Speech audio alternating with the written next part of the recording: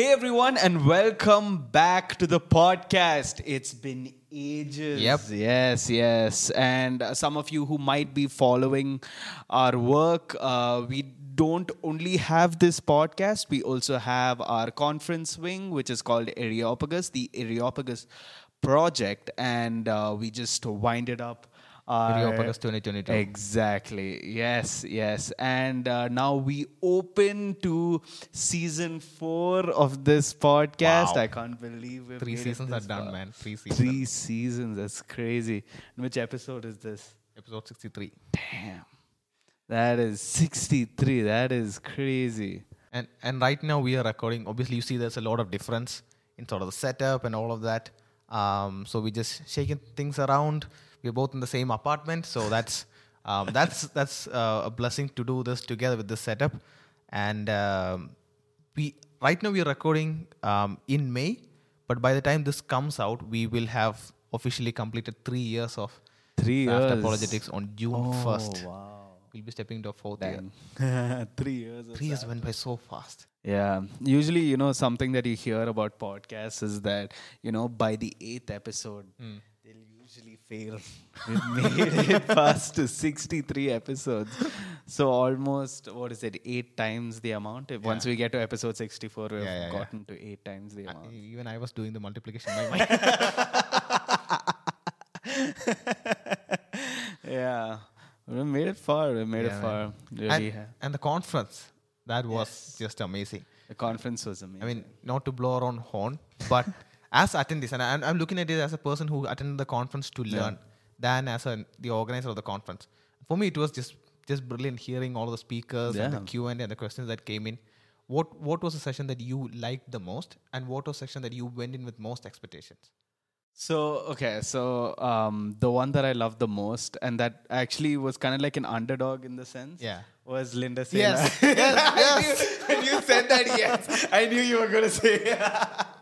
It's just amazing the way that she talked about Christianity and sexuality, and about her journey, about when she had the desire to transition to become a male and all of that stuff. And she was having a lot of mental anguish behind that. And usually when you, within Christian circles, when we talk about trans issues and stuff like that, people kind of, even though they try not to, they do have that spite, a little bit of spite, or a little bit of condescension or something like that. But over here, the way that she talked about it was with so much love. Though she just, you could understand that she really had that experience within that sort of life, and the way that she came out of it, it's amazing. You should probably go take a look at the recording, which is all uploaded on our YouTube page. So our channel page. Yeah, YouTube page. I sound like a 60-year-old. Facebook page and YouTube channel. Yeah. The other day you were telling to someone about go follow our Facebook. No, go follow our YouTube channel. Oh, So yeah, subscribe. go for... Yeah, Twitter terminologies in YouTube. You don't know which one to keep track of, And the best part about Linda's was that, like you said, it was someone who went through the experience. Yeah. So it was someone who understood what it means to be in that. Because it's a very tricky situation. And also it's a very hot topic to talk about. Like the moment you say that, you know what, I don't think people are picking up stones to hurl at you. Yeah. Just as a sign that you are not excelling on the same board and agreeing with them completely. Yeah. And so the stunning part with her presentation, obviously we discussed it right away, is that when she was looking at different forms of sexual engagements, and it spanned from pedophilia to bestiality on all of that. And she was connecting that to the biblical idea of God's nature. And that was mind. I have really never seen anyone do that. And it was so convincing, because as a Christian, you can't argue otherwise. Yes. And the other thing is that when we talk about the concept of marriage, we often tend to think it as something that you do when you get to a certain age. Right? Marriage, that is happened. That's cultural norm. It's a certain point when you get in a my point, life. especially within our Indian culture, our Indian audience will obviously relate to. You get to a certain point, you get a job, people like, so when are you going to start thinking about marriage? So coming from that, we asked the question, okay, why did God institute marriage? What is marriage supposed to reflect? Is it the image of something? And then that starts into this core topic of how marriage reflects what God has instituted, and the idea of the Christ and the church and all that, and becomes very theological. And that is the depth that marriage has to it. And she brought it not only just a theological discourse going into these esoteric depths and trying to connect stuff, but then she connected it to what we made sense of, what we could understand. And she was connecting to real issues. So that was definitely the underdog. I think a lot of people didn't know about Linda Saylor and what she was able to bring to stage. So a lot of people didn't have much expectations or didn't know about it. But that was by far the session that blew my mind. Yeah. Now, the session that you had the most expectations for? The session... No, that could include Q&As also. So... Right, yeah. The one that I had most expectations for was obviously, I'm not gonna... It's the day that I led, but that was because we had the most superstars in there. Yeah. We had Frank Turek, we had Hugh Ross, we had... Justin Brierley. We had Justin Brierley as the roundtable panelist, and the Q&A... But that also was like really good. I mean, they really exceeded my expectations, especially by the Q&A. The way that we set it up this time was not like a simple, there's a question asked and then it's answered by the expert. Over here we have Frank Turek, Hugh Ross, and Justin all together, and they're just jamming together. There was a banter between them that was just going about. It was just simply sitting and it was so good to be listen and be just part a of. fly on the wall. Yes, exactly. It's just so amazing to hear such great minds when they think like that, and the way that they're discussing, and also the questions that you guys sent in were brilliant. All 3 days, it was just absolutely brilliant. And the day the questions that actually stood out to me the most was day 2. So day 2, I kept noting this to our speakers, especially to Tyson, who was our first speaker of day 2. By the way, you can see all of these recordings on our YouTube channel. Is that the questions kept the speakers on their toes? Oh yeah, there were some really tough questions. We were encouraging the attendees to say, come with your toughest question. And that wasn't meant to be sort of like a cliche term to be used. We actually meant that. Bring your not tough rhetorical. Yeah, we are bringing some of the best speaking minds. You bring your tough questions and ask them. Exactly. And day 2 deliver that. People came with the toughest question that I was thinking about, how on earth am I going to answer that? Thankfully, we had an expert panel that was capable to deal with it. But it was so good. Like, they were also kind of like, just like taken aback. They're like, wow.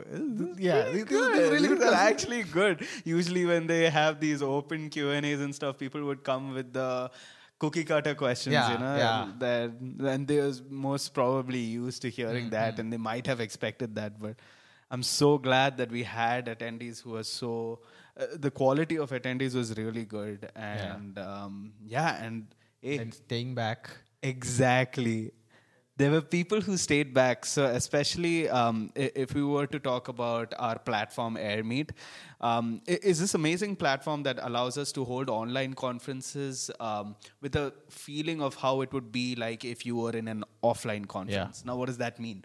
It means like if you're in an offline conference, let's say like, for example, you have a Zoom conference and compare that to an offline conference. In a Zoom conference, you just sit there. Maybe you switch on your camera. Maybe you don't. You're just on a call. Yeah, you're just essentially on a call and you're just listening to the person speak. There's a Q&A session. You just type it in the chat to whoever it is. And then that's it. There's not really much. There's no engagement with the other attendees. Exactly. There's no engagement with the other attendees. It feels very isolated. And plus also when you switch on the camera, you feel like there's more pressure on you because everyone can see you. Yeah. Over here, the AirMeet platform has made it so much that it would be more akin to an offline conference. And in an offline conference, what you could do is you can get in with your friends and, attend the conference and feel like as if you're part of the conference. Yeah. Essentially, you are part of the conference, but then you get out of the conference, you can talk with other people, right? Yeah. Discuss, jam on stuff outside of the conference, and AirMeet is kind of like allowed that. You get to do stuff. Exactly. Than just be part of stuff. Exactly. So the thing, what happened is that after each session, so this didn't happen in day 1, this happened in day 2 and 3 specifically. So day 2 ended and we told our Q&A host, all the speakers, you know what, you can head out of the event page and go to the lounge, which is sort of like, and the way AirMeet has made it is that they've made it as lounge and they named it as tables, just like you would see with an offline conference. So the speakers went and they joined some tables, and by then itself, I don't think 6 or 8 attendees. They went into a table and they all sat around. They started talking about introducing each other, talking about different topics. And this was people from across the world. So we had one of the attendees from the US who was connected with Reasons to Believe as one of the scholars, if I recall right, painter. I think Dan Painter. Jim Painter. There you go. And then we had people from India. They were coming together talking. And then the speakers went in. And day 3, Linda went in and she was talking to, I remember for day 2, Lydia, she went in and she was talking to the audience. And then she was like, you know what, I'm going to put my lunch into the microwave and come back and get into on the conversation. And then to speak as organizers, that's something that we all were ecstatic about. To see that we were able to, the Lord used us to provide a platform and a conference that was not just something for people to attend, but also an enriching experience for them to be a part of. And then being able to do it with Women in Apologetics was a true delight, working with them, partner with them with such great women of faith. But yeah, that's it about the conference. We could keep talking about it forever and ever. But I mean, it was just a delight. Yeah, so... Yeah, let's get into the topic. And what have we been talking till now about? Yeah, so our audience may recollect that we started this new series on natural theology, which is basically we're going to look at arguments for God's existence. And the last episode we stopped at was, can you prove you exist? And we were looking at the burden of proof, the nature of proving something. If you're presenting an argument, do we need to prove it with certainty? Or do we show that, this is more plausible, as in more reasonable. So an example to say would be, if you say that the universe began to exist, what is more reasonable? The universe began to exist, or the universe did not begin to exist? So is A more plausible, or is it the opposite of A? The negation, as philosophers would say it, the falsity of A, which is more plausible. And that is sort of the level of proof that we apply every time in our daily life. Right? I mean, today I had for breakfast, well, not really breakfast, I just had a sip of black coffee. Okay. I don't know if that comes as a breakfast. But I have a memory of having black coffee. Yeah. Now, do I really know for sure that I did have black coffee, or is that a false memory? Well, what is more plausible? Right. I don't see any reason to think that is a false memory. Right. So it is more plausible, or it is more reasonable to think that I actually did have black coffee for breakfast. And so that is sort of the burden of proof that we apply day in, day out with every sort of decision making. And so we're just going to look along that same line to look at different arguments for God's existence and see whether we can have enough reasons or enough justification to say that it is reasonable that God exists. And how we're going to do it is that, this we mentioned before, we're going to look at 20-minute episodes, brief, short, people can easily listen to, bite-sized, all of that. Right. And we're going to look at 5 arguments for God's existence. So we're going to start off with the Kalam, which we'll touch up today. The Kalam cosmological argument, one of our favorites. Then we will be looking at the fine-tuning argument, the moral argument. 4 arguments actually, fine-tuning, moral argument, and then the argument from the resurrection of Jesus Christ, which is sort of the crux of the Christian faith. And so that is sort of the general overview of this. I know that you have some questions in mind as I give up, because this is a very different pattern from what we've been normally used to doing. Yeah, I mean, do I have any questions? Well, one question that I thought about when I was thinking about the pattern itself was, when are guests coming back? Because we were laying the outline, and it was just me, Piyush, and it's just us through day in, day out. And even when we stopped for a bit, and when we had, I think when we had J. Warner Wallace also, the question was coming to me, okay, we are starting this series on philosophy. Do we get to have guests back, or is it just going to be us? So what we have in mind is that we will finish an argument, and that will mean us breaking down, going through it, defining it, explaining all of that. And then we'll take maybe a couple of episodes responding to common objections. Even for the Kalam right now, in one of our videos, a person has dropped a lengthy comment as some other objection to Kalam. I don't think the video he was commenting on said anything about the Kalam, but anyway. So we will be looking at such sort of objection that you will come across in your daily life to equip you on how to respond to it. And then the idea is that we will look at some really tough questions or questions that you can send in. you can go to speakpipe.com/SAFT podcast. You can record your audio question that we'll feature on the podcast. You can email it to us, and those questions, and then the really tough, complicated questions. The idea is that if we get those questions, we can bring in one of the experts on the topic. Right. And when you think about Kalam, the expert is Dr. Craig. There are other experts as well. So we can bring in but he's the one who came up with the name. He's the one who... So we'll be looking at that in the overview. So he's the brain behind the Kalam cosmological argument in its entirety. So bring the guests on for these Q&A clearing and all that stuff. So that is sort of the idea that we have in sort of mellowing out how the entire series is going to go with. I think we're coming towards the end of this episode. We've sort of given an overview. Yeah. What do you want to do? You want to touch up on an overview of the Kalam, or? Yeah, I mean, before we end, just give them a taste of what Kalam is. So I'll quickly touch upon two things. One is the nature of the Kalam cosmological argument. So we discussed about how there are two types of arguments, deductive arguments and inductive arguments. Mm-hmm. So we mentioned how deductive arguments are basically you have premises or statements.